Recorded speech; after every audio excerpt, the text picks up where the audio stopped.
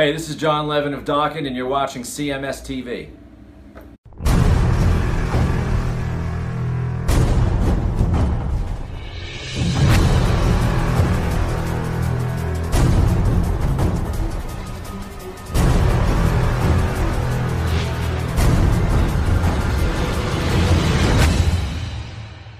Heaven comes down with Fugitive, and is our Fugitive with us or not? I see his screen and I see him walking around, but he's not in front of the camera yet. Maybe he is. I don't know. It's real dark. I'll try it. Here we go. Outside because Jennifer's watching the story of the Paris, was it Notre Dame burning down? I'm outside. Let me turn all the lights on. He's like a drone in a beehive. He gets That's right. out into the cold. He's been pushed out. Just pushed right into the cold.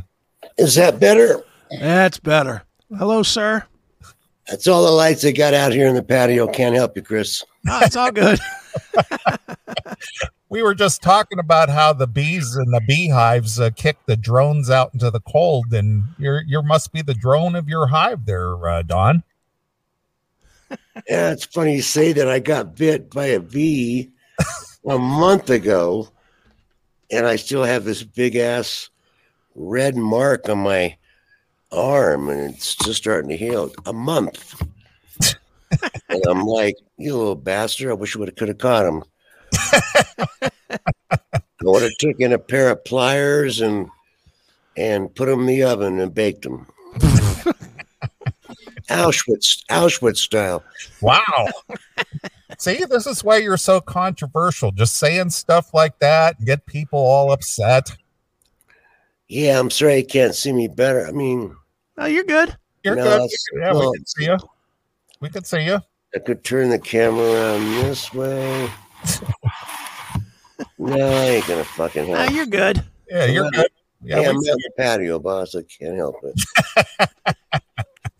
Well, Don, it's been a long time coming that finally, after 2 years of having this album ready to go, it's finally going to come out in about a week and a half. Oh, there I am. There you are. Oh, I just had to turn the screen light up. How about that? All these, 30 years recording, albums with 72 tracks, and I'm still trying to figure out how to work the goddamn Macintosh. Yeah, I've worked Pro Tools. I've recorded hundreds of bands, but to work a Macintosh camera, that's like foreign to me. Well, I know how to do it. The problem is with my hand. As I know, this is my good hand. Right. Here's my right hand. Ow. It's pretty fucked up. Well, at least you keep your pimp hand strong. Yeah, but I like to jerk off my right hand. This is my right hand. So it's like a new person now, right? Yeah, it's like I'm cheating on myself. It's like it doesn't. I'm telling you, it doesn't feel the same. Try it sometime. If you're right-handed or left-handed and you want to go play with yourself, use the other hand. It's like it's not the same. It's like it's a stranger. Yeah, it's like a stranger. So, but you see how bad it is. Yeah. But compared to 3 years ago, it was like that. Remember when you came out for Thanksgiving, Wendell? Yeah. And my hands were in a fist. So slowly over a year watching TV, I just pull on my fingers, and I'm kind of impressed because this finger's straight now. I just got to hold it that way. But, I've come to accept that communist bastard Chinese doctor screwed me up. I can't say his name or the hospital because I'm in a lawsuit, but I find it's what I call it ironic that I remember Jessica and Tyler, my kids. I was going into surgery and I was just going under morphine. I looked up at him. I said, dude, just do me a favor. Don't kill me and don't paralyze me. Well, I got half. Jesus. Well, can they not do more surgery, or is it that you just don't have time to do that, or what? Are you what is kidding stopping me? it? I got time with the fucking world. Been 3.5 years. They severed the nerves at the base of my spine. Okay. You had your health issues, and you know what's going on with surgery. Yeah. It was C3, C4, very common surgery. You guys might remember my old road manager. He had the same problem. Hands were going to sleep, his leg, and they just chopped it all off. All the nerves, thousands and thousands and thousands of nerves, but they just severed them. Oh. So my arm is paralyzed from my right shoulder down. And the guy said, well, they grow back 2 millimeters a week. And I measured my arm and I said, okay, so when I'm 120, my hand will be back. Jesus. Assholes. But the guy really screwed up. And then I did all this investigation with lawyers, and it turned out the top guy, he didn't do the surgery. Oh. I'm like, well, who cut? So I get these $150,000 medical bills. You know, when you get out of med school, they have a thing called the fellowship, you know. So you have to cut. You have to practice, let's put right. This. And some guy, you know, cut me, and the big top surgeon just oversaw it. Well, he must have been watching YouTube when he watched him. He was watching. He's like, I'm sorry, I was watching the new Michael Schenker video. I booked him. So when I woke up, yeah, they had severed. The sad thing is, this hand, you know, my left hand, what started this whole thing, I actually had the Ronnie James Dio thing like this, you know? Right. I had the Ronnie James Dio thing like this. Horns thing, yeah. And I was having a hard time with these two fingers. They kept cramping, and I was having a hard time. And then I brought out, you know, on that Queensryche tour acoustically, I brought out my very good friend, and I'll stick up for him as far as a amazing singer, amazing musician, piano, singer, everything. I brought him on tour with me. But and I was on the Queensryche bus, but like every night we'd be standing at the bus, getting ready to leave. And I had Kelly Killing with me, and I turned around and I go, anybody seen Kelly? I mean, dude, I'm telling you, he'd be standing right behind me, and I'd turn around and go, where's Kelly? He's gone. He's gone. He's in the wind. Wow. You know, somebody walk up to him and go, hey, man, I got some blow. NBA. And you go, it's just like a zombie. Cocaine. And you just follow around the corner and disappear. One of the worst times, we were playing in Austin, and we were getting ready to leave. And it's not my bus, man. I'm not in control. And I turned around. I said, what happened to Kelly? We waited and waited. We had to go, man. He called me 2 days later. I did 2 shows without him. And he's like, Don, I'm at the police station. What happened? You get arrested? He goes, no, I had a key, a room key, and I remember it was called the Flamingo, and I told the taxi, you guys were gone, you left me, so I went to the Flamingo Hotel, but it turned out to be a motel called Flamingo, like in a really bad part of town. And they dropped him off in like a ghetto, and he had no wallet, no cell phone, nothing. Man. So the police department called me and said, can you verify this is Kelly Killing? So I had to go and stop and, you know, scan his license, scan his shit, you know, so he could get on an airplane. Because you have to have ID. You had no ID. Right. I said, Kelly, I love you dearly. You're a great musician, but man, you are a pain in my ass. And it cost me like $700 to fly him for an hour. And I said, Kelly, you're so talented. When, Baton Rouge and all that. And, he's a great singer. And he came out and helped me out on the guitar because my left hand was going. And he just would, he told me when he's on the TSO tour, Trans-Siberian Orchestra. Yeah. And he had a cool spot where he came on stage with a tuxedo and a piano and he sang, Hallelujah or, some Christmas song. And then they'd walk him on stage. Then they'd walk him back off the security guard, put him on the bus and lock the door. That's no bullshit. They're like, take Kelly from the bus to the stage. And when he's done, put him back in the bus and lock the door because he will disappear. Jesus. Well, at what point, Don, when it comes to being a talented musician, do people go, you're very talented and all, but you're more trouble than you're worth? At what point does that happen? And that happens. I flew him into L.A. to stay at my house in L.A., put him in a motel, and we start working about 4 or 5 in the afternoon. And at 10 o'clock, he's still not there. Do background vocals and do some writing. And I have to get in the car and drive to the motel, which is a mile away. And I'm banging on the door and he's asleep. I'm like, Kelly, we have a session. Oh, I haven't slept all day. What's the problem, Kelly? Well, there was a crack in the curtains. There was a crack and the sunlight was coming through. And I'm like, you're shitting me, right?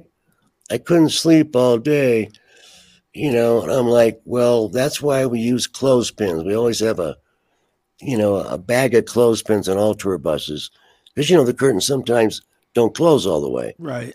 So you take a couple of clothespins, you close it and get some dark. And I said, Kelly, and then I got my phone bill. I think the room was like $69 a night for a week. And my phone bill was $2,000. Jeez. And I said, well, how's that possible? He goes, well, I lost the charger to my phone. So, anybody knows stayed in a motel. You start using the regular phone, it's like $2.50 a minute. Right. And I had to laugh when I saw the bill and it said 12 o'clock, 12:10, 12:15, 12:20, 12:25. 12:30, 12:45. He was calling every drug dealer on the planet trying to score. Oh my God. And then he finally did, apparently, and he got in a taxi and drove to downtown LA to the hood. And I said, Kelly, you're so talented, but you're a mess. You need to go to rehab.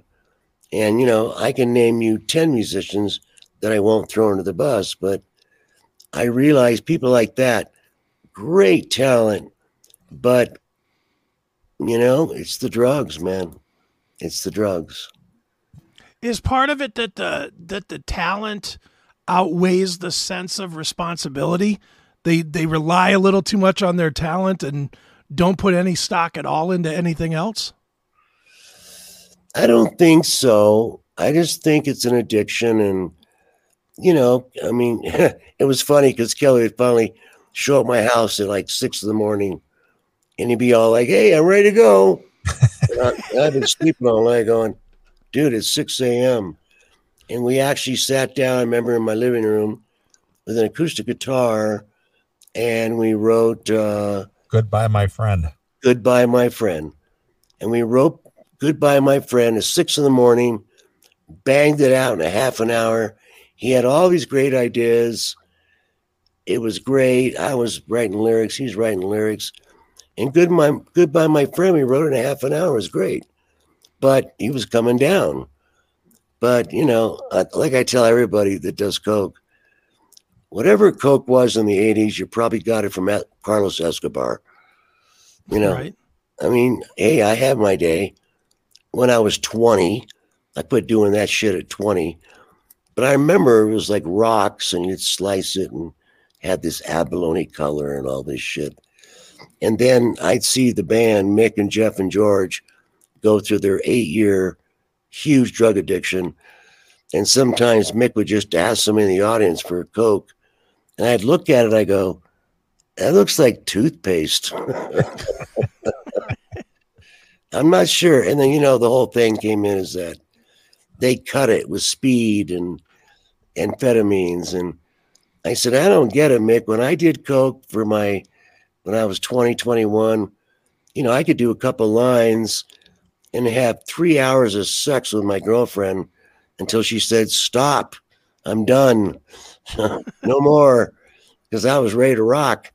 And I could just roll over and go to sleep. But it all changed in the 80s. They were putting shit in it. And that's when I stopped, But I don't know. And then I saw 8 months ago a blurb come, Kelly Killing arrested for murder. I went, holy shit. So I tried to hunt him down, and apparently he was in some house with a bunch of druggies, and the wife's mother had a stroke. The father had a stroke. And instead of calling 911, they just let him lay there for like 24 hours having a stroke, and he died. So, of course, anybody in the house they wanted to arrest him for what they call involuntary manslaughter. So Kelly went on the lam. Sorry, Kelly, if I'm throwing you under the bus. And Kelly took off. They arrested everybody. Kelly took off. And about a week later, he turned himself in. He said, look, I was just sleeping on the couch, man. And he was. But they arrested everybody because the wife just let her husband have a stroke and just, instead of calling 911, they just let him die in the bed. But that's what happens when you're hanging out with drug addicts. Yeah. Wow. Not good. And then I checked back a month later and it said, Kelly Killing, released from jail. Because Don Dokken bailed him out again. Again. But I really honestly have a lot of respect for Kelly Keeling. In my opinion, good-looking guy, could sing like a mother. He had all these great ideas. Man, when he was on in the studio, he was just writing down lyrics like crazy, And I thought, this is a good influence. We could collaborate. And then he would show up, and he's just got nothing. He's just dead. So I hate to see that. I know I was thinking of two famous musicians. I actually sang on one of his records. He had put out an album called Good Thank You. And it was a Michael Schenker acoustic album. Right. And he just knocked out a bunch of acoustic songs. And there was one song I thought, wow, this song is great. And I saw Michael and I said, I know you put the record about, but, I'd love to write lyrics to this song, And he said, yeah, go ahead. So I wrote lyrics. I sang it, sent it to Michael. Actually, I wrote 4 songs on the record, but he liked the song I wrote called, can't remember the name of the song. And it was really a cool song, He'd made a video sitting on steps in Italy, and I wrote lyrics, and I actually wrote them about Michael. Because everybody knows Michael had his problems, right? Problems for many, many years. And I basically wrote a song about Michael. And the lyric was like, call to Jesus, no one answered, must be a holiday. Call to Joseph, call to Mary, sleeping, I guess, okay. Where have all the people gone that I used to know? And it was like a song about him trying to maybe reach out to God and get some input and some help. And it was kind of a tongue-in-cheek song, my lyrics, but I wrote them about Michael, and he loved it. And he put it on one of his records. And but I've known Michael a long time, since Blackout album. And it's one of those typical things. You're a genius, but you just can't get it together, you know? Well, that song is also on your Solitary release. It is? Mm-hmm. I wouldn't know. That was a long time ago, right, Don? Wow, are you sure? I'm positive. I've been driven by a few wild horses, Yep. trampled under my feet. Right. It's on. Where do all the people go? Try to find relief. All my life, the mistakes I've made. It's someday. Yeah, and so I wrote it for Michael. It was his song, and we were gonna do the whole record, and I wrote lyrics for almost half the record, but Michael loved that song the most, and he played this. Michael's a genius. I mean, he wrote these amazing acoustic song. I remember the lyric, and the music was da da da da da da da da da da da da da da da da. And I wrote the lyrics, and Michael liked it, and I wrote 3 more, and it's funny because he got offered like a huge amount of money to redo that record with me singing on it. So it'd been the Michael Schenker Don Dokken record, and they offered him like $50,000, and he said no. I said, Michael, you've already written the music; it's done. You don't have to do shit. All I got to do is just write lyrics for your songs and get your 50 grand and put it out. No. I want more. I need at least 150. And I went, I don't think you know what's going on in the record business these days. So he passed, never put it out. So that was the only song that he put out with me singing on it. And I thought it was a mistake, but I love Michael. Everyone makes their own decisions. And, but that was it, So anyway, I have my fond memories of me and Kelly having lots of coffee in the morning, writing that song, wrote it in 20 minutes, came out great. And then I remember I took him back to the hotel because he was tired, and he just disappeared. Wow. And he called me about a month later. He goes, I'm back in Baton Rouge. And I'm like, okay. And by the way, you left me $1,000 phone bill. Oh, it's not impossible. I only talked to people for 2 minutes. I said, yeah, you talked to 200 people for 2 minutes. And you're calling from the hotel phone, and they charge you a fortune. Poor Kelly. Well, that Goodbye, My Friend, of course, that ended up on the Long Way Home release, which, was a disaster in itself since that hard drive got smashed during transport, and you had to grab up a bunch of your solo songs that you're going to do for a solo record. And you are right. You know me better than me. And the hard drive got destroyed. Half the songs wouldn't play. It was just a freaking disaster. But so I had to write more songs, and things happen like that. I mean, it was a miracle when I put out the Lost Tapes, 3 years ago during COVID. I was working on Heaven Sent, Heaven Comes Down.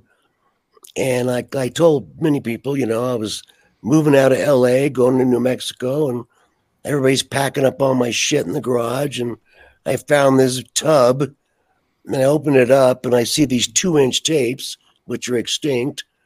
And it all said, Michael Wagner, Hamburg, Germany, Tennessee Thon Studios, 1979. I'm like, what the hell is this?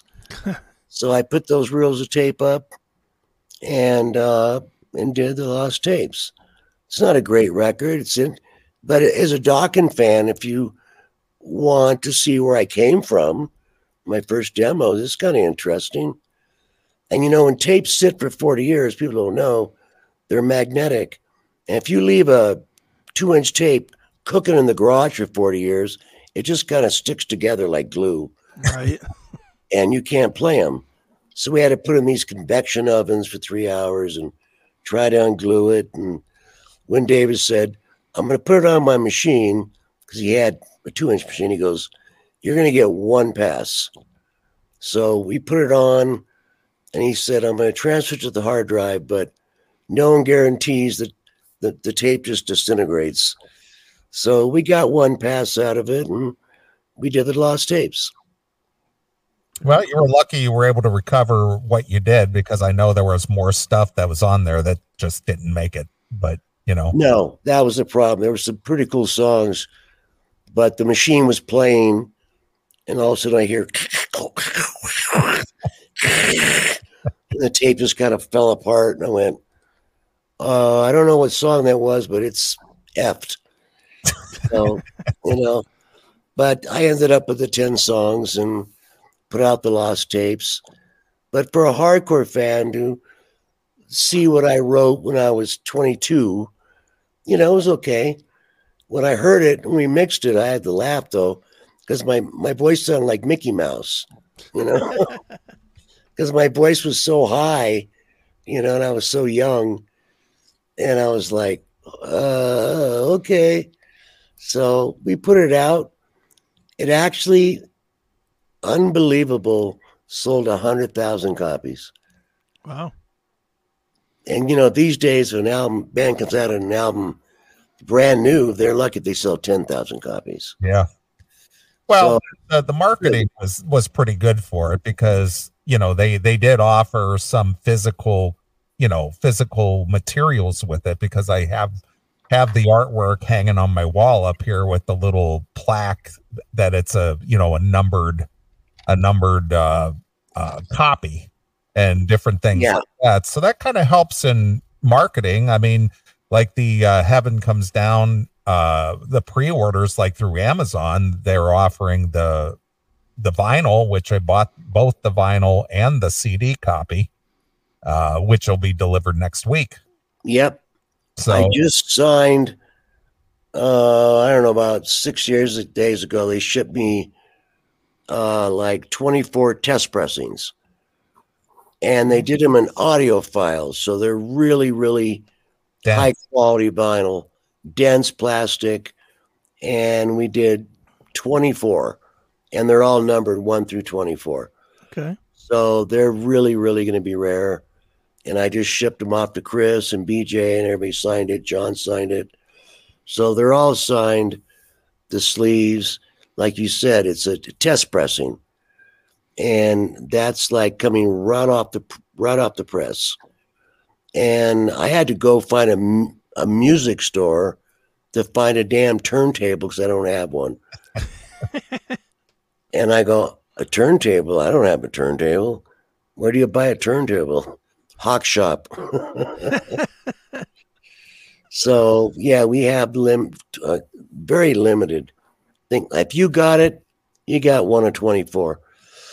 So, and you know, I did that a couple of years ago, and they were selling for $300 a copy. So, because you know, it's a collector's item. It is. You know, once you get it, and when those 24 are gone, that's it, folks. So I just did that about a week ago and shipped them out. So I guess one's on its way to you. on Heaven Comes Down. And it's just been, wow. I mean, I've been doing interviews from 10 o'clock in the morning. I get my press till 5 o'clock in the afternoon, one after the other. And they're all 30 minutes. And a lot of these people, not unlike you, apparently, well, you know, people download Zoom for free, but you get 30 minutes. That's it. Right. After 30 minutes, and he asked me a question, I'm going, well, I was a click. It just turns off. And I'm like, these are really big, major magazines. And I'm thinking, you can't afford to pay $75 a year to have unlimited Zoom. Are you kidding me? I did some crazy countries: Poland, Czech, Slovakia, Italy, Spain, Germany, Switzerland. I've done all the big magazines, but I always laugh when I can see the counter going, and it's like, you got 10 seconds, and they'll go, okay, now my last question is, explain every song on the record. What's it about? I'm like, in 10 seconds. Can't do it, boss. You go buy the record, click. Yeah. Yeah. Goodbye. Buy the record, get it on Amazon, or like the assholes, download it for free, which I hate. Haven't come. What's the first thing? Oh, Fugitive. Fugitive's out. Gypsy's out. The animated. I didn't know what would happen with Gypsy because they gave me like $5 to make the video. I shit you not. And they gave me the budget, and I'm like, so are you supposed to film this on GoPros or my iPhone? And they go, we do videos like that, all the time. I just saw the new Priest cover, and it's just their album cover with flames flying around the cover, Sure. and flames, and it's just got the lyrics. It costs nothing. But I figured if it's our last record and we're going to do videos, it should be a killer video. So we went to Meow Wolf. I called my old friend Tom Strickfaden, who's retired, and he was a very well-known cameraman. He did Live from the Sun. He did One Live Night. And I called him up, and I flew him out to New Mexico, and he stayed in my guest house. And he brought all his cameras and his gear and his GoPros and his steady cams, and we filmed at Meow Wolf. And the record company said, we don't have the budget for this. And I said, don't worry about it. I have this little thing in my drawer. It's called a checkbook. Nice. And right next to it, I have this thing called credit cards. So, but I made my point to the label with these little budgets. And I said, I don't give a shit what the video cost. We haven't made a record in 10 years since Broken the Bones. And I'm not putting out a video with the lyrics going across it.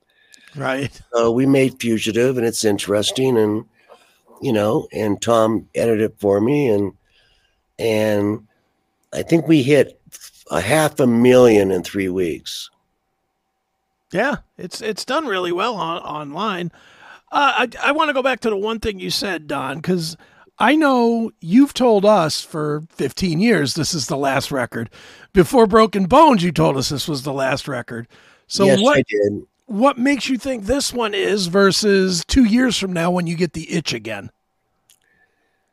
Well, yeah, I thought Broken Bones was our last record, mainly because when it came out, it was just downloads, Apple, and I was frustrated that, you put the record out on Monday and it's uploaded on Tuesday and everybody can just download it for free.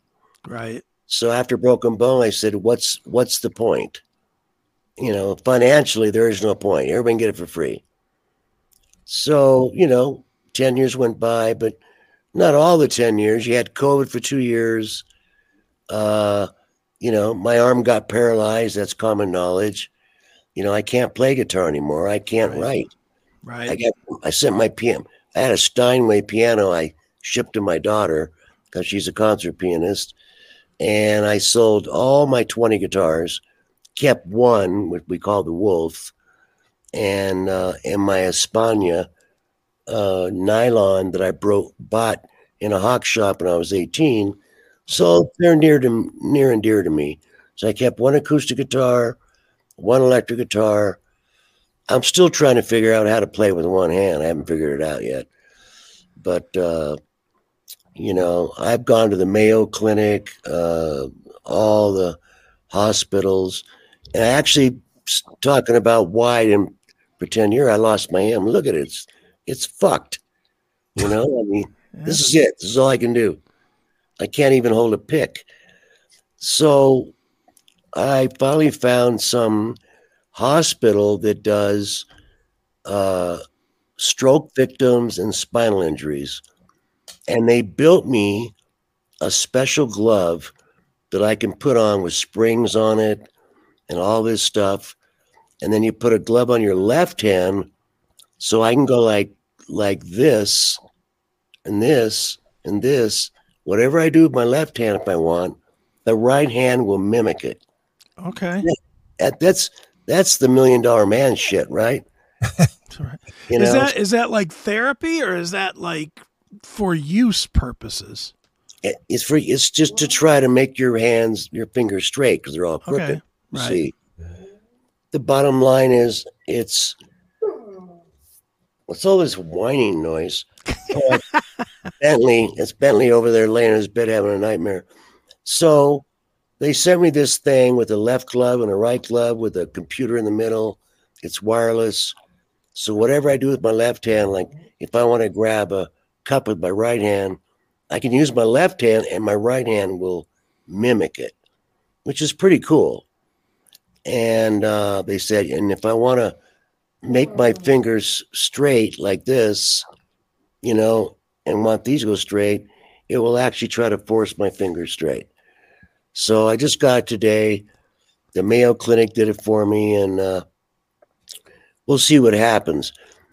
They said it'll probably straighten your fingers out in a couple months, but I still won't have any strength because my whole arm's paralyzed all the way up to the shoulder. So it's not going to help me playing guitar, but at least I Might won't. be able to jerk off again though. Yeah. I use my left hand and stroke. Get a broom handle for the left hand and your dick in the my right. hand, my left hand I'll stroke, and the right hand will do the stroking. So, kind of weird shit technology, man. But I've come after 3.5 years after the botched surgery. I've accepted that I'll never play guitar again. But I keep telling myself, I played guitar for 50 years. And I wrote some great albums and I wrote some great songs. And yes, the guitar was the love of my life. I had one next to my bed, living room, and there were guitars all over my house. But that ship has sailed. So I'm just grateful that we were able to finish Heaven Comes Down, you know, because I only had pieces of songs, a verse, a chorus, a bridge that I had recorded before I had surgery. And John and I just went through every hard drive I had 5 years ago, 6 years ago, 7 years ago. Oh, that's a cool riff. That's a cool riff. That's pretty cool. And then John would just take it and run with it.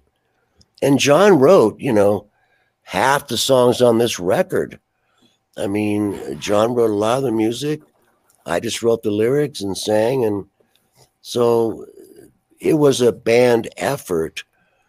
But yes, it's difficult when he says, I'm listening to the song. What's that chord there? And what is that chord? And I'm like, F minor seventh, E flat. I don't fucking know. You know? It's a chord, and it kind of looks like that, you know. So that was kind of depressing. But the good news is, you know, it could have been a real wacky album, half-assed, put together. And, you know, COVID was a terrible thing, but it gave us the luxury of spending 2 years writing 27 songs and narrowing it down to the 10 best. Actually, 14. We had 14 killer songs, and the label says we only want 10. Excuse me, you're interrupting me, Bentley. What do you want? Hang on. What do you want? You want in? I'm the butler. Yeah, we'll take a break. Yes, Your Majesty. Yes, Your Majesty. Yes, I'll close it. Only on this show. Jesus Christ, 3 dogs they know how to open the door. Bentley especially. I put handicap handles on all my doors in the house. It's like he's whining, and I can hear him going, oh. So I put the handicap handles are like a long lever. I just have to push on it, and the door opens. Well, frickin' Bentley figured it out. Nice. I had to laugh, you know, because I have a GPS on my phone, and so does Jen. And I'll say, Bentley has left the 5-acre area. You know, he's all fenced off. How in the hell did he get out? He figured out how to take his muzzle and push on the handle and the door pop open. Dog's smart. So, and when they get out, they don't just walk outside, they bolt. And within 5 minutes, they're 2 miles away from the property. So, we got coyotes and bobcats and bears and, so he's a smart dog. Anyway, that's that with that.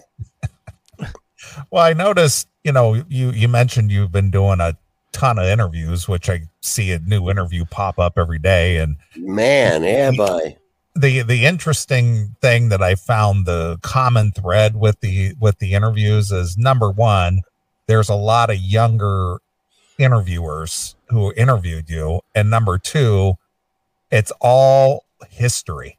Everybody wants to talk about history, the history of Dokken. Well, what was it like playing with George back and when did you meet him, and how was it like playing with the Scorpions? And I mean, it's all old stories that are out there that have been going on for 30 plus years, and yet they talk about or ask questions as if that just happened yesterday. Yeah, very frustrating. I interview with the major magazines in Europe, like Metal Force and Kerrang, and the big magazines first. And then it starts trickling down. And then I see the guy on the Zoom and I'm like, what are you, 20? and you're right. They'll start asking me questions about this and this and that. And I'm like, didn't you do your homework? I understand they weren't born when I wrote Breaking the Chains, but if you're a proper journalist, you do your homework. Because we only got 30 minutes. I told them, I got 30 minutes, man. And then I got Italy, and I got Spain, and I got Poland, and I got Czechoslovakia. And they're asking me about the past. And I'm like, it's all on the internet, man. Just spend an hour and read about us. And, if I hear one more person get on Zoom and say, so why'd you guys break up? I go, oh, you know what? That's a 2-hour conversation.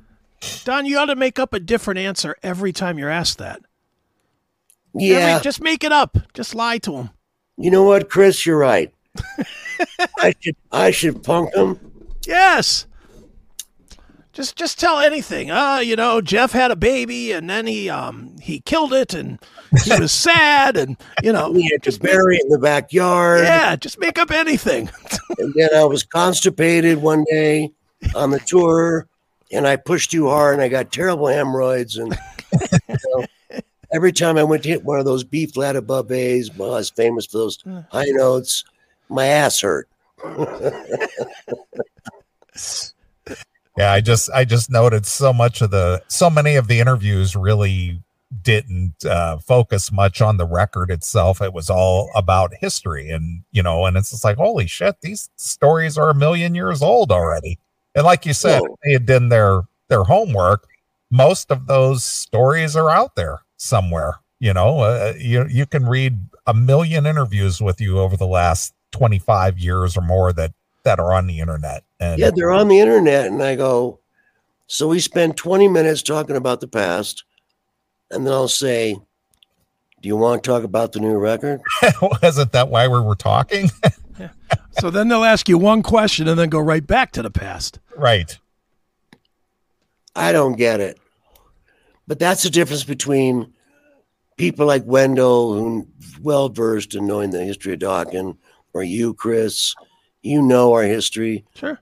But you get these young kids, and some of them are like journalists for, magazines that have 100,000 followers. And I'm like, because I vet them. I made that mistake on a couple of records where they'd send me 20 interviews and I start betting them. And it says, the metal shop, thrash, metal, thrash, by Rob. And I check out their website. I go, oh, he's got a whopping 6,000 followers. No offense, but I don't want to talk to him. Right. I mean, why? What do I mean? And then they ask you, tell me this and that and this and that. I'm like, you didn't even do your homework? And I don't want to talk about the past. It's in the past. Well, and the thing too that they do is then you get hit with the clickbait question, and that's the one that gets shopped. Whether it's I'm moving to France, or whether it's Vince Neil this or that, it's whatever shit talk you did, that becomes the headline. It's not the actual questions that you asked. And that's always been my problem, I guess you could say. I don't check myself when I talk. When I talk to you guys, I just talk. Right, sure. So I did an interview 3 days ago, and I said, the world's in a bad place. You got the Hamas, you got 2 6.4 earthquakes in Afghanistan, 4,000 people dead. You got all these problems, and I go to LA and there's people sleeping in front of the whiskey now with these blue tarps they give them in the city, and they're blue. Looks like corpse bags, and they're lined up from the whiskey all the way to the rainbow, beyond to where the troubadour used to be. And I said, what's with all these blue tarps? Well, those are people sleeping underneath them. And I'm like, man, the world's really jacked up, And I'm trying to talk about why I wrote this song or wrote this song, and they seem oblivious to what's going on in the world. Mm-hmm. It seems, social media is a great thing, and it's a bad thing. Because, like when we did Fugitive, the video, we're not performing. We're in this weird, surreal environment and walking through these different environments. And it just seems now people click on a video. Oh, New Saxon. They click on it, watch it for a minute. Next video, next video, next video. They don't even watch the whole video. So I was thinking, well, I'd like to make a video. They would stay engaged for 4 minutes. And I don't know. The world's changed, and I'm an old man, and I don't live on the internet, and I don't check everything, which I actually did 3 days ago. I was up late, and I was just clicking on YouTube, and I was like, there's just a million videos. Yeah. Mm-hmm. And a lot of great bands that I liked, and I check on their videos, and I say, good, no good, video, cheap, boring, same old shit. And then all of a sudden you break to a commercial, and it's like, the youngest Kardashian just became a billionaire from selling makeup she buys in China and ships to America. I think she's like 26 or something like that. It's 27.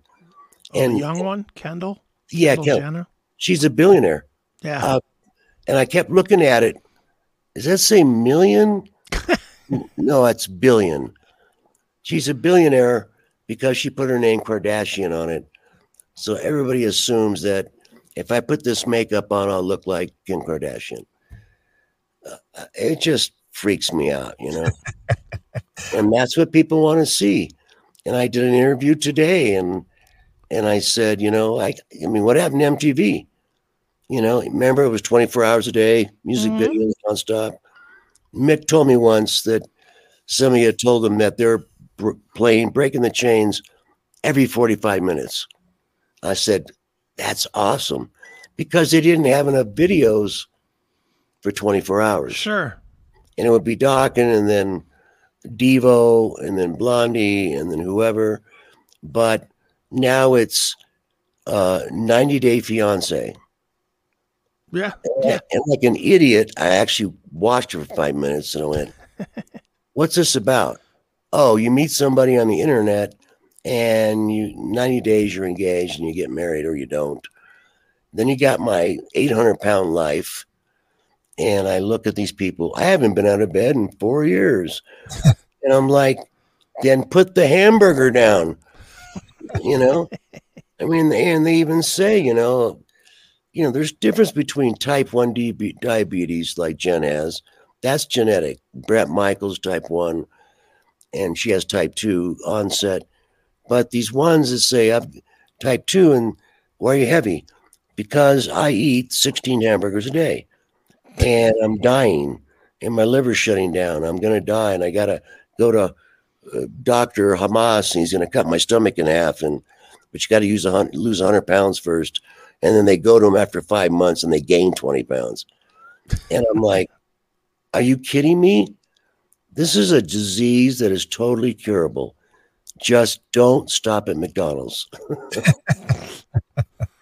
Well, speaking of music videos, Don, I don't know if you checked it out. I know I sent you the link, but I don't know if you watched it. But speaking of old guys and old rockers, did you see the new Rolling Stones video for Angry? Yeah, I thought it was totally cool. I loved it. I mean, they're jumping off the billboards. Yeah. I mean, that was fucking cool, man. You see the billboard, and they come right off the billboard, and these guys are in their 80s, and I thought, what a cool video. And it's a good song. It's a good song. It sounds like classic Stones. Yep. And, you know, the video was cool. They don't need to make a video. They don't need to do shit. You know, they've got more money than they could burn. But I really dug that new Stones video sent me, and I thought, wow, this is really I watched it like 3 times. It was cool. I think I watch it at least once a day. It just makes me feel good to watch. You just like the girl. Who are you kidding? Well, who doesn't like the girl? She's all decked out in leather and rolling down the street, and big old boobies popping out the top. And yeah. And I don't know how they got away with that. They haven't got sued yet, because we had a conversation a year ago in the Tourist Star, and I said, guys, whatever you do, if a girl walks into the restroom with a short mini skirt and her buns are hanging out, and you practically see her cooch, and she's got her brand new boob job she's showing off, and they're hanging out, you can't say, man, your ass looks great, or your boobs look great. And a week later, you're getting sued for sexual harassment. Yep. I mean, then don't dress like that. I mean, we're men, you know, we're dogs.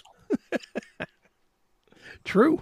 Very true. Well, the Fugitive video and the Stones video are definitely 2 videos I've watched, you know, numerous times over the last few weeks, you know, because it's just interesting. And like everybody said, I watched Fugitive, and I had to watch it again because I missed something. Yeah, well, there's all kinds of things going on, especially with like you running all the old Dokken videos on the screens. In the background where I'm writing the lyrics, and John's walking through some psychedelic neon forest, and, you know, I just wanted to make it interesting.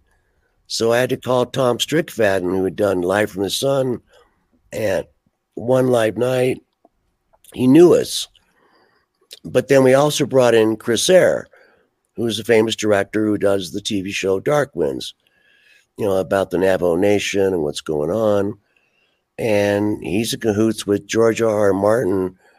And I found out that George R.R. Martin, before he wrote Game of Thrones, when he was a kid, he'd read these little novels, little novelettes. And that's what Dark Winds is about. It's all these little novelettes they've, you know, made into a series. And Robert Redford's the executive producer. So, you know, Jen was saying, because she's a casting director, well, call Chris Ayers and call this guy. And I go, I don't know. You know, we're friends now. And Chris said, I've done a lot of movies and a lot of stuff, but I've never done a video. I want to do a video. So the problem was Tom Strickfaden was there, and we started filming. And the very first scene, when I'm sitting at the table just writing lyrics, well, that shot took 1 minute. They're panning in real slow, and the camera's coming in, and I had to go, hang on, guys, we need to talk. It's a 4-minute song. You know, you just burned up a whole minute of footage. So good thing Strickfaden was there, and he chopped it up and made it all look cool. But I was lucky to get George R.R. Martin's team with Robert Redford's company to get us into Meow Wolf. And now it started in Santa Fe. I guess now there's one in Denver. There's one in Vegas. There's one in Dallas. So it was a cool environment to film in. And anybody can do your typical performance video, get on stage, lots of lights, film us singing or lip syncing, and then edit it and cut it up and throw it out there. Just like the Dokken reunion video, it's just another day. That's what we did. We went on stage and filmed it, and that was it, and put a few special effects in there and George's head jerking around. But I didn't want to do that. I didn't want to do it. So it was a little tedious. And I wanted to make a point to the label when we got over 500,000 views in like 3 weeks. So I made my point. And then I said, let's do something really weird. Let's make the song Gypsy animated. Right. Never done a cartoon before. And that girl was from Poland. I had to call her in Poland. And she actually drew that entire video. People should watch it. Gypsy. She drew it by hand on her iPad. Wow. Every frame. That must have been a lot of work. And then she got it all done. And she goes, what do you think? And I go, it's great. I love it. But it's just the Gypsy and me. Where's John? Where's Chris? Where's Mick? And she didn't know. She's in Poland. She goes, well, I thought it's just you. I said, no, I got 3 other guys in the band. You got to put them in the video. So she had to redo the whole damn thing. Oh, wow. Yeah, and we paid her a whopping $2,500. Yeah, and I said, ouch. I felt really bad. But it came out good. It's over 200,000. And now I'm in the middle today. We were doing this song Over the Mountain, which is one of my favorite songs, and hired an AI company that did the Queensryche video. And I like the Queensryche video. It's really, crazy and robots and people's faces melting and all this. And he did our video. And I said, no, it's just a ship sailing across the ocean. Then it cuts to the mountains. Then it goes to Shangri-La. And there's John doing a solo, and then it's over. It was boring as hell. So now I've gone old school, and everybody said, this is not a good video, Don. As Frank, my road manager, said, oh, there's a skeleton driving the ship, and he's actually his mouth's moving like me, singing the lyrics, a skeleton. And I said, you're joking, right? A skeleton singing me? They first tried to do deep fake, to take your face and they put it on a body and they deep fake you. But it didn't really look like me very much. John's looks good. Looks just like John. Except John, being neurotic, he goes, yeah, but the part in the solo, he's not holding the guitar the way I hold it. And I said, are you shitting me? No, the guitar's too high. And he's moving around. I said, John, stop it. Stop it. Gypsy, you're a cartoon, so you're fine with that. I said, John, you want me to ditch your solo? I'll ditch it. But it looks exactly, when we get off this show, I'll send you the video of that song, Over the Mountain. And John's solo part, he looks just like John, in my opinion. But John's like, the guitar's not tilted the way I tilt it. And this, dude, it's animation, shut up. So that we've been working on that, and today I threw in the towel. I said, lose the skeleton, singing my lyrics, and we're going to do our typical, like the new Judas Priest videos, got the album cover in the front, and there's fire and flames coming out, Panic Attack. And it just shows Panic Attack album cover, and there's some animation with fire and flames, and the lyrics go across the bottom. Yeah, it's a lyric video. That's all it is. A lyric video. And I spent all that time making Over the Mountain to try to explain the story of a guy in a pirate ship and yada, yada, yada. And there was me. It looked like me, and I'm singing the lyrics. But I said, yeah, it kind of looks like me. And I said, why don't you just make it like a skeleton, ghosty guy driving the ship? But they literally put a skeleton driving with ship. And I'm like, no, that's a skeleton like you buy at the Halloween store. So I ditched that. I said, no. Just erase it, take it all out. And we're just going to leave the good parts of the video. And it's going to be a lyric video. There's some cool shit in there. Because when I say over the mountain to find better days, and then it cuts to like this Shangri-La, golden Tibetan temples and beautiful temples, and they're gold. And it's a really nice scene. So I'll keep that. And I called John and I said, do you really, really hate your solo? Because he's morphing into 6 different guys, 6 different guitars. And he goes, my hair's curlier than that. And I swear to God, I go, John, my hair's curlier than that. And one of those guitars I don't own. And I'm like, John, stop it, man. It's a concept. It's not the literal thing. Literal. I said, John, okay, so one of the guitars isn't one of your guitars. Well, I hold my guitar lower, and that guy's got it higher. And I'm like, they don't understand. AI costs $250 a minute when you're rendering. When you're rendering AI, artificial intelligence, it's $250 a minute, $50 a minute. And I said, look, I'll take it out, but I think it should stay in. I'll send it to you guys and get your opinion because I got 4 more days. It looks they literally took his face off a picture off the internet and deep faked it into the guitar solo. It looks just like him. And his comment was, my hair is more curly.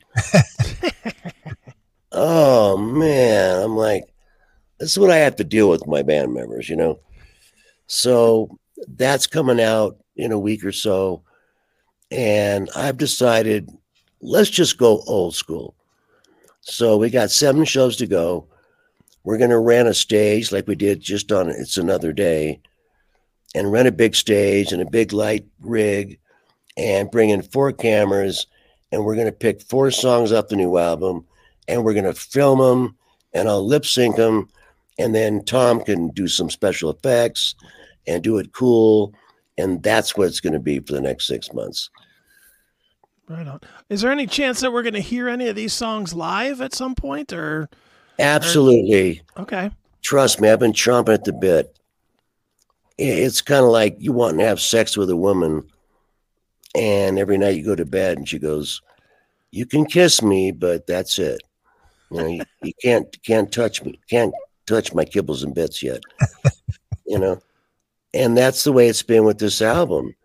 And I get it. The record company said, look, if you start playing the new songs live, which we're dying to do, there's going to be the idiot, in the nosebleed section in his iPhone, and he's going to record it, and it's totally distorted, and it sounds like crap, and the next day it's up on the internet. New Dokken song, and it sounds like shit. So I had to hold back on that.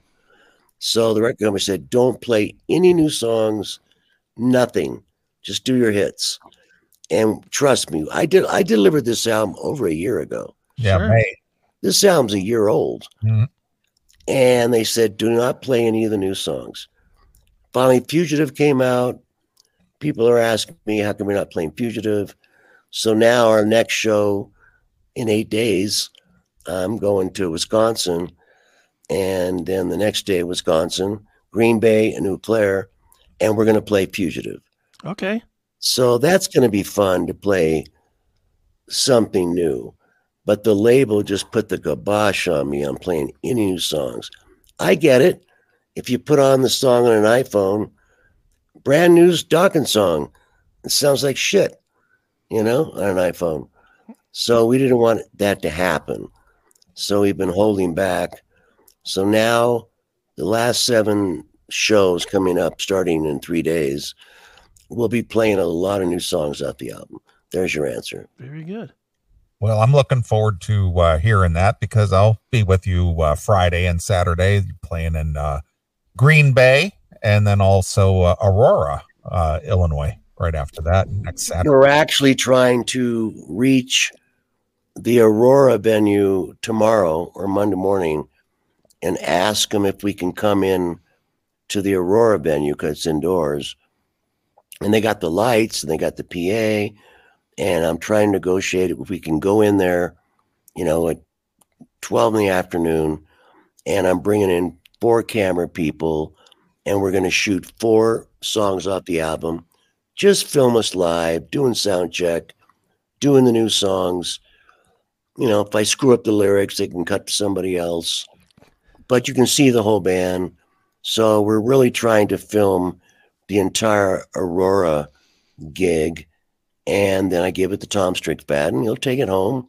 He'll chop it up, put some special effects, make it look cool, just like he did with One Live Night. And that's what we're trying to do in the Aurora gig. Perfect. Well, Don, somebody wants to talk to you, so I'm going to take a call here. Or I didn't do it.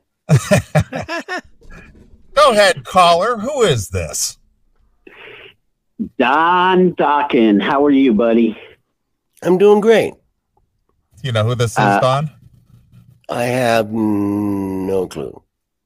Uh-oh. Well, we were together a year ago, and we made a bet that I could get you cigarettes even though the ship was in port. Oh, yeah. I remember that. And you did. You had didn't you have to leave the ship to get them or something? No, I just called the concierge for my cabin, and he went and got them. Well, for those... this is Tom Zutaut. For those who don't know, it is the great Tom Zutaut. It is. Now I got it, Tom. This is Tom Zutaut. The man. Yeah, man. It's good to hear you, buddy. And I love rocking with the Dokken. And can I join that 24 club? Are you young enough? The 24 signed test pressings. I'd like to join that club because I'm going to play one of the songs on my vinyl radio show, and I can only play vinyl on Capturing Lightning in a Bottle. Streams worldwide. It's on Sunday nights, East Coast time from 7 to 9 on KZ106 here in Chattanooga, where I now live. And you play vinyl? I only play vinyl. I don't play anything but vinyl. You know what? I have to say, Tom, when they sent me the records, I actually went down to a shop because I had this beautiful Mac Pro that I recorded my record on, and my dog knocked over a glass of water and destroyed it. And I went, now I'm screwed. I went to the guy's place, and he had a turntable, and I put on the test pressing. I have to admit, there's something about vinyl. I don't know what it is, the way they cut it and they embed it into the vinyl. It just sounds better than a CD or anything. It just sounds like it was the way I intended the songs. Yeah, there's nothing like vinyl, and it even translates over the radio. So when I play vinyl over the radio, I'm giving listeners, and even if you stream it, you can, you can just ask any smart device, speaker, smartphone, just say play KZ106 Chattanooga, and up it comes. As far as turntables are easy to come by now. Walmart sells turntables. They've got dozens of different turntables on the shelves down in the electronics department. And I tell you what, middle school kids are buying freaking turntables now. You are right. You're totally right. I went a couple of weeks ago to a Walmart and Best Buy, and I saw turntables. I'm like, what the hell? But it's a whole new thing. So I bought a turntable, not a $4,000 one, but the technology, I'll cut it short, but you have to master the record differently because the new sound of CDs and the new grungier music and dark, they put a ton of low in. We're down 60 hertz, 80 hertz, and the needle will jump around. And the needle jumps around. You put the record on, crank it up, and the needle's popping around. So, well, that's why you don't want to do what Ahmet Ertegun did to Led Zeppelin 2. Where Ludwig cut it, it sounded amazing. And you know, his niece bought like one of those really cheap turntables, and the record skipped. So he had the Atlantic Mastering in-house guys recut it, and it sounded like crap. Robert Ludwig mastered Led Zeppelin 2s are selling for $100 now, even with a scratch or two on them. So, I mean, it's crazy. You got to get a good cutting person, because a good cutting person can still get you the bottom end that's great without the record skipping. And if they got too cheap a turntable, they just need to go buy a $100 turntable instead of a $30 turntable, and they won't have that problem. But I'm excited to play some of your new stuff on vinyl. And I get people all the time, you know, especially new bands that don't have vinyl, trying to get me to play a digital file, and I refuse to do it. That's funny you say that, because when I was a kid, like 9 years old, probably in the 6th grade, and I'd come home and play my 45s or a record, and the needle was jumping around, so I just put a couple pennies on top of it to make there you go. And you know what? When I get a warped record like Alan Niven, speaking of our buddies and your former housemate, and you know, manager of many great bands and inspiration to all of us. My former couchmate. Yeah, he was your couchmate. And I was on the couch with you guys when you were in that big house in Redondo. Yeah. Redondo? Yeah. But yeah, he sent me this great white live record, because he told me the version of Rock Me was better than the studio one. And the record came warped and it started skipping, and we had to put like all the weight the tone arm would take to get it to track. And it's just one of the craziest things that they ship vinyl, and if it's hot outside, it'll come warped. So you gotta, you know, be careful in these 100-degree days we're having with all these heat waves we had this past summer. I'm sure you had some heat out your way there in New Mexico too. Yeah, I got lucky with that. My ex-manager Cliff Bernstein and Peter Mensch are now the kings of rock and roll. They got Metallica, I remember Cliff.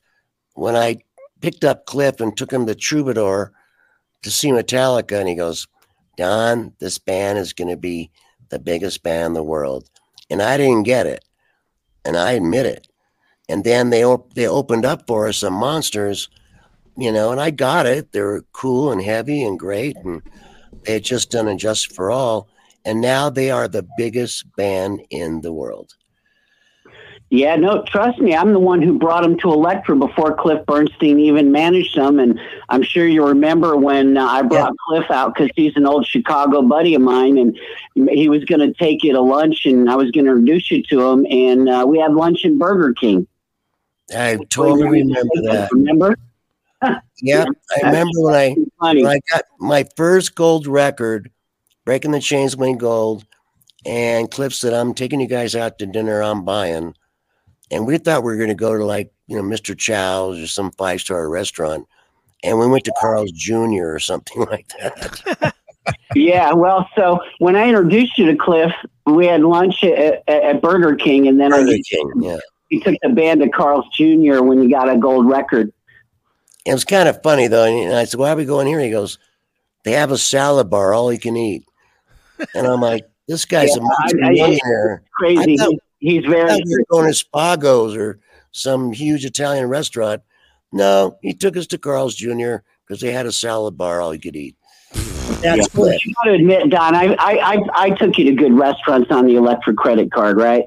Oh, come on, man! You and I had some amazing dinners together. And earlier, Don, when you were talking about shedding your guitars and getting rid of them except for one. And, you know, there was that one guitar that you kept like right under your bed, next to the bed. And I'll never forget breaking into your house through an open window to come in and wake you up. And as you woke yourself up, you did your Donald Duck voices, and then you pulled out that acoustic and played songs for me that were great. And then I'd have to go convince George Lynch to play guitar on them. I remember that. We'd sit at the end of the bed, and I said, "I got a couple of riffs. What do you think of this? What do you think of that?" And you say, "That's pretty good, and that's not so good." And, you know, and I wrote a lot of hits with you sitting there, me just playing a riff. And then, of course, you know, I demo it, and then George was like, "I don't want to do it." How about an infamous song, "In My Dreams," I wrote it in Puerto Vallarta, drunk on tequila, you know, and I wrote it in 20 minutes, wrote the whole song, scribbled the lyrics around a tourist magazine, went back to LA, demoed it, went in the studio, and he cut it terribly. He played it as bad as he could. And I remember going back to you when you're the VP in Elektra, and I said, I don't know, I believe in this song. And you said, well, it's a great song, but the demo's 10 times better. So I went back in the studio at Cherokee, I remember, with Jeff Workman, Michael Wagner, and Workman worked on Zeppelin and everything before Roy Thomas Baker came in to keep us apart from fist fighting. And I remember you saying, this is a great song. And I said, George, either play it right or I'm playing it.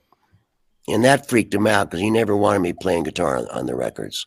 Yeah, that, you know, we had to resort to whatever psychological warfare we could to get the greatest performances on songs that he didn't like ballads. He wasn't that fond of Alone Again either, was he? No, I mean, he just, well, you know, George is a shredder. He's a legendary guitar player, but he's not, he can't arpeggiate. He can't play a slow E-dum, ba-da-da-dum, da-da-dum. He just couldn't do it. It's not in his wheelhouse. I think that half of it was done by me, half by Jeff. But when he played In My Dream, simple song, I mean, sorry, George, he kind of like wanted to sabotage the songs so it would make it on the record. And I remember we delivered the 10 songs to you that were all demoed, and you, as the boss of the record company, you picked what you wanted and what you didn't. And George came back and he said, you're in cahoots with Tom Zutaut. He's just picking your songs. And I said, I didn't put my name on them. Nobody knows who wrote what. It could have been Jeff, could have been Mick, it could have been George. And he was really pissed that you picked like 2/3 of the album was my songs. And that really pissed him off. Well, and I'll say this to you, Don. I did not know who wrote what songs. And as pure as I am, I only play vinyl for 2 hours from 7 to 9 on Sunday nights. As pure as I am with vinyl on Sunday nights, that's how I was in A&R. And I didn't want to know who wrote songs, whether they were Guns N' Roses songs, Dokken songs, Tesla songs. I mean, I just wanted to hear the songs, and I picked the songs that resonated. And, you know, I mean, I want to say this about George, you know, because, you know, you guys had magic together and it had a lot of friction. And, you know, it's no different than, you know, Gary Richrath and Kevin Cronin. They had the same friction. And sometimes that friction leads to some good things, but it's not without a fight and a struggle. And you know, thus it creates the divorce where you guys couldn't play together for so long. And, you know, you played some shows together, and it's great for a few songs. And yeah, this year, you know, we laugh. I said, well, we're too old to argue. My hair is gray. His hair is gray. He comes out and plays 2 songs at the end of the show. And then he kind of morphed it into, he put another Lynch Mob album out coming out. I just saw on the internet yesterday, he announced that he's retiring. No more Lynch Mob. He's retiring. You know what? Buddy, Don, I didn't see that, but I just want to say this about George because I want to give him due for being one of the only shredders in heavy metal hard rock that plays with soul and feel. Because, you know, most of those shredders, they're just technical. But the reason that George worked with you is because he could shred like nobody's business, but he put heart and soul and emotion into it, except when he hated the song. And then, you know, we had to push him to cut it right. And whether it was me pushing him when you and he weren't talking, or whether it was the threat of you playing it instead of him, you know, in the end, we got great performances from him, great records. And he's one of the shredders that can play with heart and soul. And that guitar with your voice was phenomenal.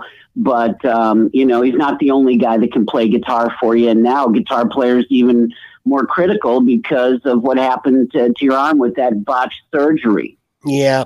I mean, you know, John Levin's been in the, you know, band 20 years. And I found the right guy because he grew up, in high school, John, and his favorite guitar player was Lynch. So that's why he has a lot of Lynch influence.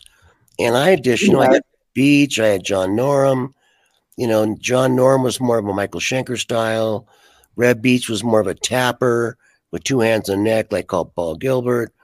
But you are right when you say George didn't go to MIT and didn't get a degree in musicology. He just picks up the guitars and starts playing.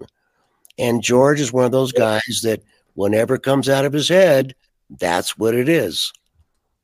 Exactly. And that's why he's the best of all the shredders, because he's got that heart and soul and that feel. And he emotes on a guitar the way you emote with your voice and your soul that comes out through your songs, So, that's what made it so great. And I'm so excited that the last album was not the last album, and I can't wait to hear this one. And, it's going to be great for Dokken fans to get some new music. And, I run into the same thing when people talk to me, about Dokken. They want to hear about, back in the day. And, you get movies like The Dirt, where Pete Davidson plays me in the movie. And, everybody looks at that slice of the 80s. Well, heck, you and I lived it, but there's a younger generation that is living vicariously through rediscovering Dokken and rediscovering Motley Crue. And, I went up to Columbus to see the John 5 version of Motley Crue. And, there was one song that John 5 actually, turned into a better song, which is off Live Wire, off the first album. But the one thing I noticed is that this Dirt movie really did reignite these teenagers wanting to get into Motley Crue. And it's funny, even here in Chattanooga, and, my wife knows everybody in Chattanooga, and we'll run into people and their kids will ask me about Motley Crue and Guns N' Roses and Dokken and Metallica. And it's just funny to see these, these kids get re-excited about what we did when we first met. Yeah, well, I mean, I see it every night, John. Every night when I go on stage, I see 22-year-olds, 24-year-olds, 34-year-olds, 45-year-olds, 60-year-olds, and I look out in the audience and I go, wow, there's these young kids and older and older.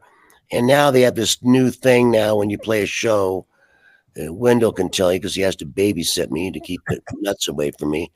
And we have to do these meet and greets. And I'll ask these kids that are 25 and they'll say, well, I was too young to see Dokken. I miss Monsters of Rock. I was only 12. And now I'm old enough to come see you. I just had your music. And I see it as a big compliment. And I'm very grateful that I've got a young audience, an older audience. And when I see them put their fists in the air and they're singing all my lyrics from a song that I wrote 40 years ago, it makes my heart warm. Yeah, there's something great, even for me, as the A&R person and a co-producer and all that in the studio with you and sitting at the edge of your bed while you're songwriting. There is something really rewarding about seeing this new generation of kids seem to be more into the rock that we did and we love than the generations between us and them. And it's pretty exciting. And while I'm talking about that, Don, if you ever see, there's a band called The Dirt, and it's a Motley Crue tribute band, and they spell it DIRRT.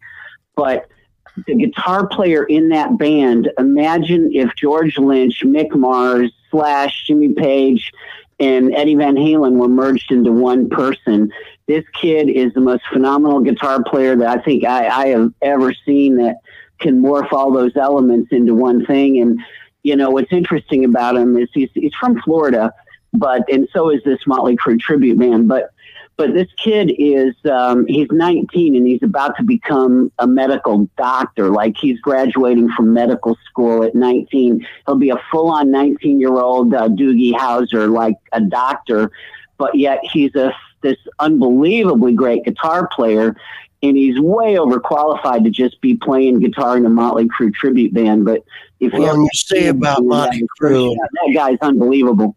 The movie The Dirt the director and producers are right now making a movie about Dokken. Same people that did The Dirt. Same director, producer, DP. And I had to go to LA and meet with them and talk to them and about, stories they didn't know about. And they're making a movie, but of course it takes place in 1989, and we're all too old to play 1989. And so they actually sent Mick and Jeff and George and me pictures of like 6 actors and go, pick the one that looks like you the most. And I talked to my girl. I said, do any of these guys look like me? She goes, no. She goes, they don't look. Well, do you think that those guys did the Dirt? And do you think Pete Davidson looked like me? Heck to the no. Oh, no. Yeah. The person they picked for you, it didn't look like you, but they're making a new movie about Dokken, about 4 guys that are accepted by Dokken, and they're following us around the country, and they want to meet us. And the only stipulation we had an argument about, I said, I have to have executive editing privileges as the producer, because I don't want a movie about Dokken like The Dirt where Nicky Sixx has got a needle in his arm and he's dead and he's going to the hospital. And I don't want that in a Dokken movie. I just don't want it. Well, Don, let me tell you something. Be careful, because I had a clause in there that they couldn't portray me drinking or using drugs. And they made a recreation or reproduction of my Electra business card, and they had the band cutting lines of coke with my business card. So Ouch. They implied that I was doing coke, even though I wasn't doing it, and it didn't violate the contract because they didn't show me doing it. Well, that's what they do in the movie business, Tom. I just told them, you want to make a doc, and they're doing a documentary right now on Netflix about the history of Dokken. They're making a movie like The Dirt, same people, same directors, everything. But I said, yeah. So is it Jeff Tremaine and Eric yes. Olson? Yes. And I said, but I'm not signing off on this. I want executive power. I don't want anything negative. I mean, look, if I really wanted to tell the truth about what was going on in Dokken in the 80s, it would just be an hour of us in the back of the bus screwing girls. I mean, yeah, I hear you. I mean, that's all we were doing. We'd go on stage and the road crew bring all the girls back, get the models, the strippers, the runway model. And yeah. Well, what's really funny is, so they're doing that documentary. It's based on that book, was titled after that Poison song. And Nothing But a Good Time. That's the one I'm doing. Nothing But a Good Time. So they interviewed me in a cabin on a lake in North Carolina about 5 days before they interviewed you out in LA, and they asked me a bunch of questions about you. So I figured that they were going to ask you the questions based on things that I told them. And there was some guy, like, apparently he was on one of those ice fishing, crazy sporting TV shows. That he did that show. I can't remember his name, but he was like on an iPhone on a FaceTime watching my interview from afar. But he was shooting the questions to Jeff Tremaine, so I found that interesting. But then I knew 5 days later that they were going to be interviewing you out in L.A. Yeah, I had to drive to the Whiskey. They wanted to film me at the Whiskey, and I drove there. I felt bad. The camera crews and directors and makeup people, and I was staying at my son Tyler's house, and he Googled into his Tesla the Whiskey, and I fell asleep in the chair, and I woke up and said, "What's taking so long?" And I looked up, and everything was in Korean. I was like, where in the hell are we? Well, he typed in whiskey bar. And there's a whiskey bar in downtown LA. I said, Tyler, man, you were like 30 miles away from Whiskey A Go-Go. So we had to haul ass and turn around. The weird thing was downtown LA, there are people sleeping on the street, defecating, taking poos on the. It's like The third Yeah, World John, aren't you glad? I mean, it's like a John Carpenter movie. Aren't you glad that you escaped from L.A.? I mean, escape from New York is nothing. Do you realize that the last time I was in L.A., I had dinner on Abbott Kinney, that really nice road with all those boutique clothing. Oh yeah, I was born and raised there. I went to Venice High School. That was my hangout. So after dinner, these homeless people like chase us to our car, and they're throwing stuff at us and screaming obscenities. And that was like the last straw for me. I left LA after that, and I really haven't been back except the 2 days before the KISS cruise that we reconnected on and hung out with Wendell. But that's why I was in LA. But even my daughter, who still lives there, she said, "Dad, I'm glad you sold your house in Beverly Hills and Benedict. LA's turned into a shithole." Yeah, I mean, and you know, not to get too far down on conspiracy theories, but you know, I like the talk that our two hosts had about you know, these shots and stuff, and you know, I read a lot of things, and you know, I think that they'd like to pull back. They'd like to get the shots going again, so they can, you know, get ballot boxes put on street corners and stuff them with fake votes again for the next election.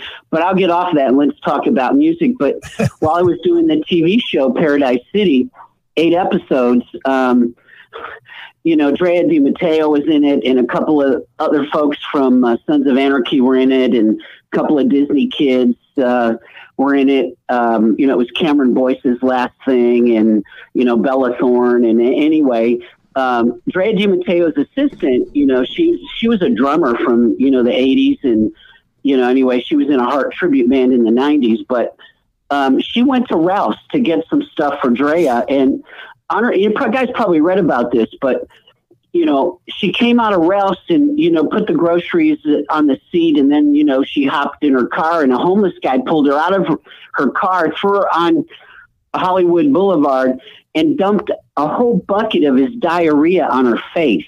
Awesome. My God. Well, some people like that. I know a guitar player. He's dealing with in LA. I know a guitar player would have been in heaven to get diarrhea poured on his face. Oh my God, Don. But the point is, yeah. Randall, did you ever hear about that woman that happened to? I wasn't. No, I don't, dude. I'm not an internet guy. I don't go on the internet. But look, I'm in New Mexico. I came here to get out of LA. It's too overwhelming. And now we just saw on the news the other day, there are 8,000 illegal aliens coming over the Texas border at that one spot, and they're heading for New Mexico. And I drive down the street, and I'm like, I moved here to be in a quaint little town, and everything's changed. But I have to be careful, and so do you. I'm doing 20 interviews a day, and I mentioned interview last week, and I said, and I mean it, I said, if Trump runs and wins, I'm moving to France, you know, because I have a house there.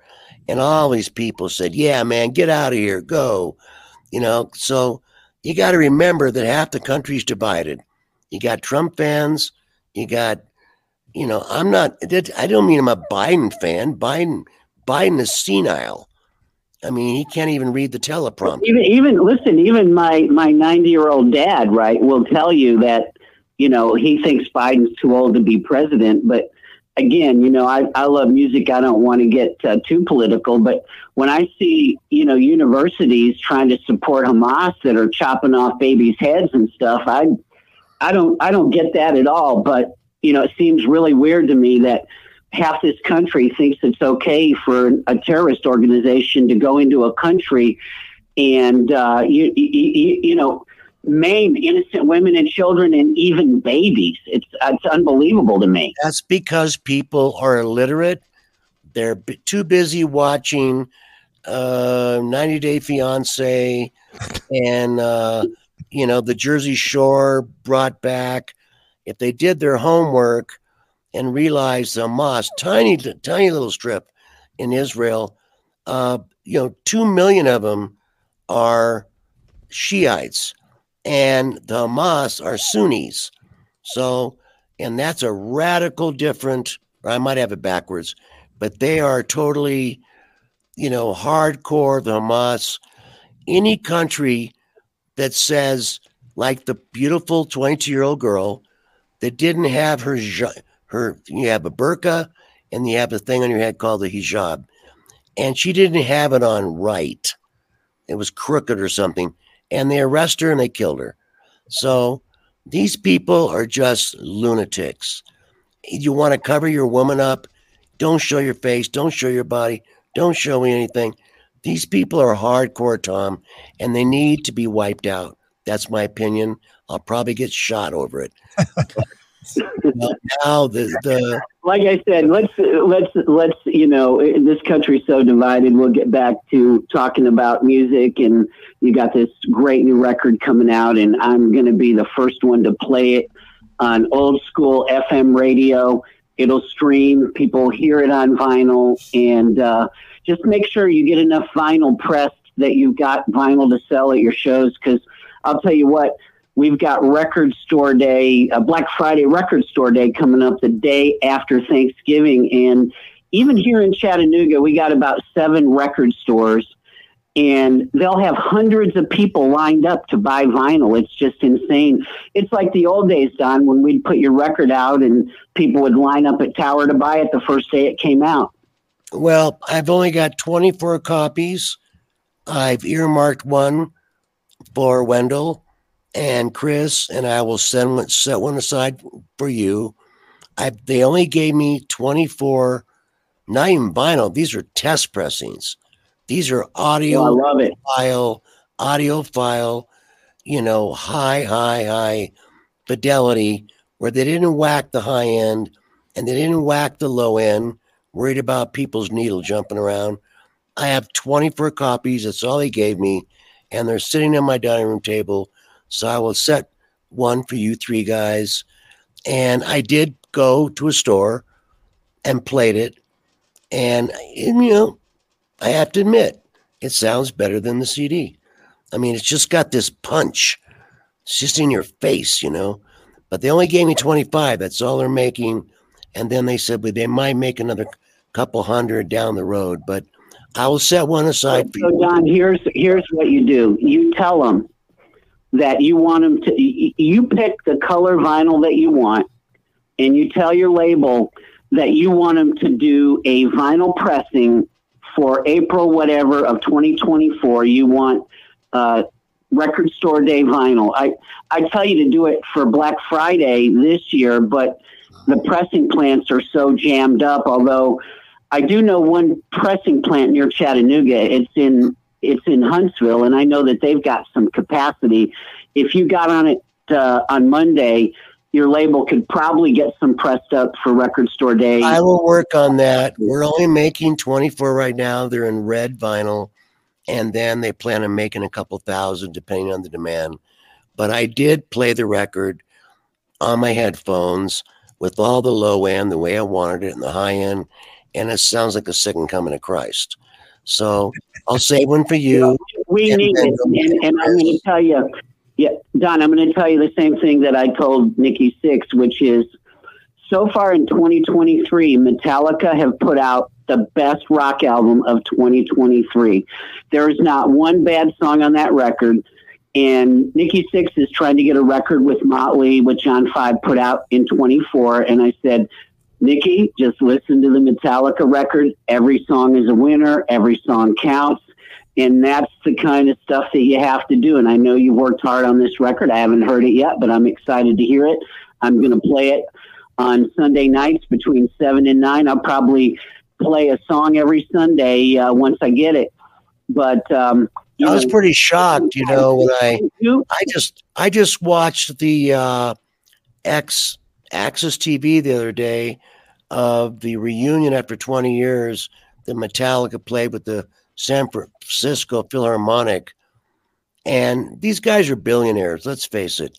They got more money than God, and they were playing around, and they were just kicking ass. And they're one of the reasons. Speaking of Metallica, Don, I'm sorry to interrupt you, but do you know that Lars and Metallica, Lars did this.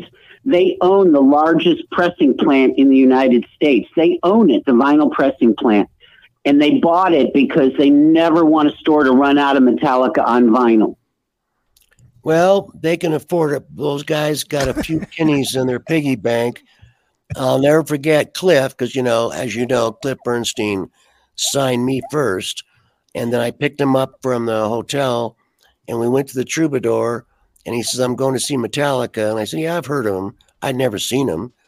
And we watched him. And I remember he looked at me and he said, this band, they're playing the Troubadour. And he goes, this band's going to be the biggest band in the world. And it all came true. They are the biggest band in the world. Yep. Well, listen. God bless him.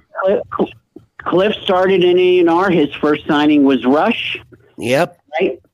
Def Leppard. His signing was Def Leppard. And, you're the first band that I took to him. And, I knew him when I was in high school. He was the college promotion director at Mercury Records. He was sending me free records. And I remember the day he told me he was signing his first band. And later I worked with Tom Werman, and Werman's got a book coming out. And what's funny about Werman's book is that he took Rush to Epic and they passed on him. And it's just funny that, I apprenticed with Werman when he was working with you and working with... How old were you? How old were you when you signed Dokken? 24? 21. Oh, my God. A 20-year-old punk kid signs Dokken. And I remember after we did the Blue Oyster Cult tour, we were all excited. I had no band. I had to bring George and Jeff and Mick back in. We went on tour and played with Blue Oyster Cult, Aldo Nova. We opened 30 minutes, and we sold 100,000 records, did a huge arena tour. And we came back, if you remember, and your record company wanted to drop Dokken and Motley. Well, and that was because when Joe Smith was in the hospital getting hemorrhoid surgery, they fired him. Right. And they brought in Bob Krasnow, and he said that bands like Motley Crue and Dokken were terrible, and they didn't deserve to have record deals because they weren't true artists. And I remember it. Strangely enough, when his son tried to sign an artist that was talking about cutting people's heads off and shitting down their necks and all this craziness, I literally went to him and I said, Bob, the thing is that, you said that you felt like artists like Motley Crue and Dokken and even Tesla, you said he thought that these bands were like, they were like, how do you put it? He said, they appeal to the lowest common denominator of dudes in pickup trucks with shotgun racks in the back. And, and I said to him, Bob, let me ask you this. So what's so much better about, somebody in the hood, that wants to hear rap music about shitting down somebody's neck and stuff? He said, if we're going to appeal to the lowest common denominators, let's not be racist. Let's give white kids and black kids the music that they love, because any music is an art form. Wait a minute. Are you telling me there are people that are racist in this country? What? No. Come on, Tom. Let's make records for everybody. Let's not discriminate. And I said, these kids in their pickup trucks with their shotgun racks, they deserve good music just as much as people that want to hear this rap music. So I said, let's be fair about it. And next thing you know, Motley Crue are not getting dropped, and you're not getting dropped, and all these deals are going to go through. And how funny that a 21-year-old kid like you saved our careers. Man, and even with Guns N' Roses, it's a big story. But they were going to drop Guns N' Roses, and I had to go to David Geffen and beg him to put a video on MTV, and that's what saved Guns N' Roses' career from obscurity. But I know all about it. I was on Geffen at that time. I was on Geffen and Nirvana and Guns N' Roses, and they were like, Dokken, old school, it's over, and they kind of pulled the plug on us. But look, let's forget about that. I'm gonna let you go and get back to Chris and Wendell and talk some shit. All right. There you go. Well, Don, I always love connecting with you and catching up and all that good stuff. And we'll talk again soon. And I'll let you guys get back to, what you guys are up to. All right, Tom. I wish I could tell the story that you came to my house one night and we were in the jacuzzi in the back and I had a girl come over. And I'll keep it. Let's not get too deep on that one. No, it's not bad. It's just, I left the room and, and you were with some girl, you were single. And when I remember when you came out of the room, the top mattress was on the floor. And I said, Jesus, man, you guys went for it. And I was like, damn, I wish I had your stamina. We'll talk about it in my book. I'll let you go, Tom. I hope to see you soon. And all right, buddy. We'll talk soon. God bless. Lots of blessings. All right. Bye, Wendell. All right. Thanks, Tom. See you, Tom. Bye-bye. All right. There goes the great Tom Zutaut. The There we great go. Sam Tussaud. Can you imagine he was 21 years old? 21. Yeah. It's crazy. Yeah, I remember the day I met him, and I mean, no offense. I mean, he was a pudgy-faced little kid working singles in a little office with a girl they could barely fit into the cubicle. And I'm thinking, like, this is the guy I'm going to get a record deal with. But I have to give Tom all the credit. I told him, can you sneak me into the office of Joe Smith? And I just, it's like the movies. I crashed his office and he's like, who are you? And I'm like, can you do me a favor? Can you just let me play my record? Just one song. Just give me one song, man. I'm begging you. And I played Breaking the Chains and he signed me. And that was because I remember Tom said, I'll get you into his office. I take no responsibility. If the security guards say, how in the hell did you get in here? I won't mention your name. And here he was, a 21-year-old kid, and a lot of people don't know who Tom Zutaut is, but come on, Dokken, Tesla, Motley Crue, Guns N' Roses. I mean, it goes on and on and on. Yep. Because he had a gift. I have a gift as a singer. You guys have gift as commentators on a radio station. Tom had a gift of hearing a good song and liking it, And I've had A&R people that have turned down massive hits because they were fucking stone deaf. I mean, I know I can't say their names, but what is all this racket? It's my TV. And, I know a lot of A&R people that were big shots and they'd play like, I can't say who, but it was the song Rosanna from Toto. Yeah. And like the whole A&R department, like 4 of them went, this song sucks, And one guy had to push it, which was John Kalodner. And I'm like, what are these people got cotton in their ears or what the fuck, But just because you're a big shot at a record company, it doesn't mean you're talented. Right.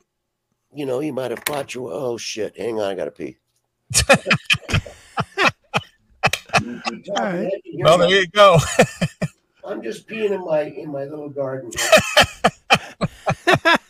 It's good for my lavender and my sage and my, Well, that's a first. They need your vitamins too. Well, that's a first. How about that? Yeah, I don't think we've ever had anybody take a piss on the show. I have to, send a copy of the record. I think, Wendell, you already have the whole record, right? I have the whole record. I've had it since last May. Yeah. And that's what pisses me off because, I delivered the album a year ago and they got a gun to my head saying, we have to have it tomorrow. And we went on that Kiss cruise, you and I together, and I finished the record and Kevin Shirley was staying up 10 hours a day mixing it, and I give them the record and they hold it back a year. Man, that pissed me off. I don't understand record companies anymore. It's same with my videos. They say, okay, what song do you want to do? I went Fugitive. They go, okay, you can film on Monday and deliver on Friday.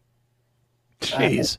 They obviously don't understand the logistics of taking editing and cutting and flow and special effects. And I'm like, you wanted it Friday? We just finished shooting Tuesday. It's like 4 days. And so I go to war with the record company. And in the old days, I couldn't because they're paying. But these days, I'm like, no, I will give you the video when it's done. I will give you the record when it's done. And which was so weird that when I hired Kevin Shirley, who was a legendary engineer, and he for 20 years he had Man Cave Studios in Malibu, and I'm up in Beverly Hills in Manatee Canyon. I said, "Oh yeah, okay, I'll go to L.A. I could drive to the studio every day, and we're negotiating the price and all that." And in this last thing, he says, "Well, don't I live in Sydney? Sydney what? Ohio? No, Sydney, Australia." I went, not funny. I was thinking I was going to drive 30 minutes and spend every day in the studio because I'm a control freak. And it was such a bummer that when he'd send me a mix at 3 a.m, and I had a special motorcycle sound, and when it went off my phone, I knew it was Kevin. So I'd listen to it and I go, I think the kick drum should be up this much, and the snare drum's got a little too much reverb. Okay, that takes about 30 seconds, but not when you're in Australia. He'd make the moves. 2 minutes later, he'd kick it back to me. I'd listen to it. Okay, yeah, I think you got it. Then we'd go on to the next song. And this shit went on for a month. I'd literally have my phone next to my bed. And at the end of the day, I got worried because I had 10 mixes of every song on Heaven Comes Down. One snare up, one kick down, solo a little louder. And I just went, I'm lost. So I gave it to Chris and John and BJ. I said, you guys tell me what mixes you think are the best, because I'm lost, man. And I've just spent 2 years in the break. I can't hear it anymore. But luckily, maybe we're on the same page. 90% of all the songs we picked, of 6 mixes per song, we all picked the same mixes. And the weird thing was, most of the mixes said mix 1, mix 2, not 6, 7, 8, 9. He just got it, And it was funny calling him in Australia. And a couple of times I apologized. I forgot what time it was. And I listened to the mix. I called him. And he goes, all right, Dom, it's 4:00 in the morning here. I'm not in the studio. The sun's not even coming up. And I went, oh, it's 4:00. Oh, I'm sorry. I got my shit backwards. So I'd say, go back to bed. We'll talk when you get up. You have your coffee. I'll have my coffee. And then we go back and forth from Australia to Santa Fe, New Mexico, sending mix after mix after mix after mix. And I just wish I would have been there. Would have gone a lot faster, But, and he asked me finally, he said, I always wanted to do a Dokken record. And I said, well, I'm flattered, but I just heard the new Iron Maiden record that he had just finished. And I said, man, this Iron Maiden record kicks ass, So I said, just make it sound like that and I'll be happy. Nice. The first mix, honestly, I thought I picked the wrong guy. He sent me the first mix. It sounded like 1985 Tooth and Nail. And I was like, no. And he thought that we wanted to go for as he called it, the classic Dokken sound. And I said, dude, that ship has sailed, man. I just want it punchy and aggressive and in your face. And I don't want any of this grunge stuff where I'm not knocking grunge, but they put so much low end and so much rumble, I can't tell what the hell's going on.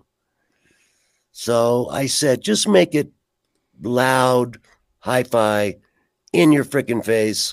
So we got on the same page, and now we have Heaven Comes Down. I'm proud of it. If it sells 5 copies, so be it. You know, I'm not going to defend that record. It's my last record because of a lot of things, and I'm not going to defend it.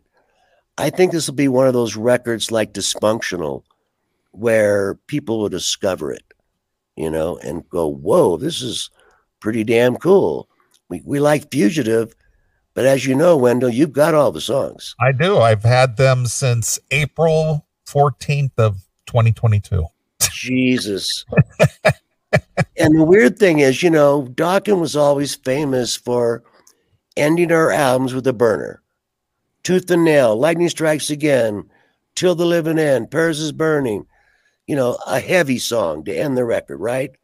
The big, ta-da, the big ending. And what do? I end the album with me playing acoustic guitar and singing by myself. Santa Fe.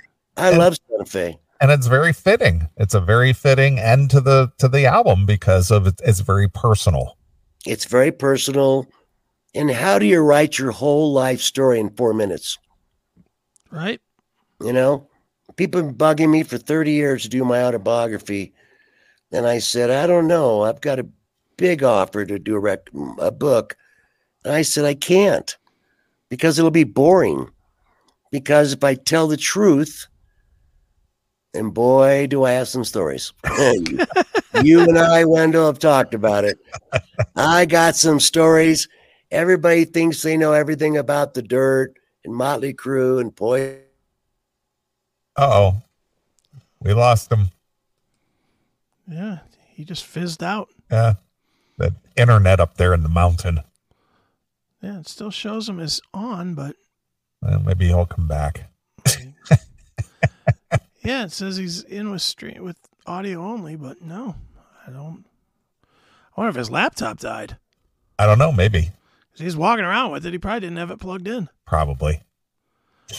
All right. Well, anyway, if he doesn't. That was 2 hours. I mean, how much more is there to talk about? Yeah. And you got Tom Zutaut. Yeah, not bad. As a bonus. Yeah, not bad. Yeah. So, well, there you are. There's beat that, you what's it like interviewees. Yeah. How did you get that record deal with when you did the Scorpions? How did that come around? That's right. Well, anyway, I'm sure you're probably right. Don's laptop probably crapped out on him, I'm thinking. Yep, I think so. All right. Well, anyway, we want to thank Don and Tom Zutaut for spending 2 hours with us. And yes, you know, it was a nice little, I didn't even let you know Tom was going to be a part of it. No, I had no idea. So I wanted to get Tom on the show with us and, you know, have Don on. And I know with the two of them together, you would get some back and forth that, you know, is kind of an exclusive club. Dare I say, easiest interview I've done in a long time. All right. Well, let's take a break. I'm sure you probably need to pee in the bush. Oh, do I ever? I'm looking for a plant. All right. Well, the only other single available off the Heaven Comes Down release currently is Gypsy. So we'll get out of the break with Gypsy. So right, give us 5 tunes this time, too. All right, 5 tunes it is, and it'll give me time to go have an adult beverage. Yes, so. please. All right, well, here it is from the forthcoming release, which comes out a week from Friday. Heaven Comes Down. It's Dokken with Gypsy exclusively here on your classic metal show.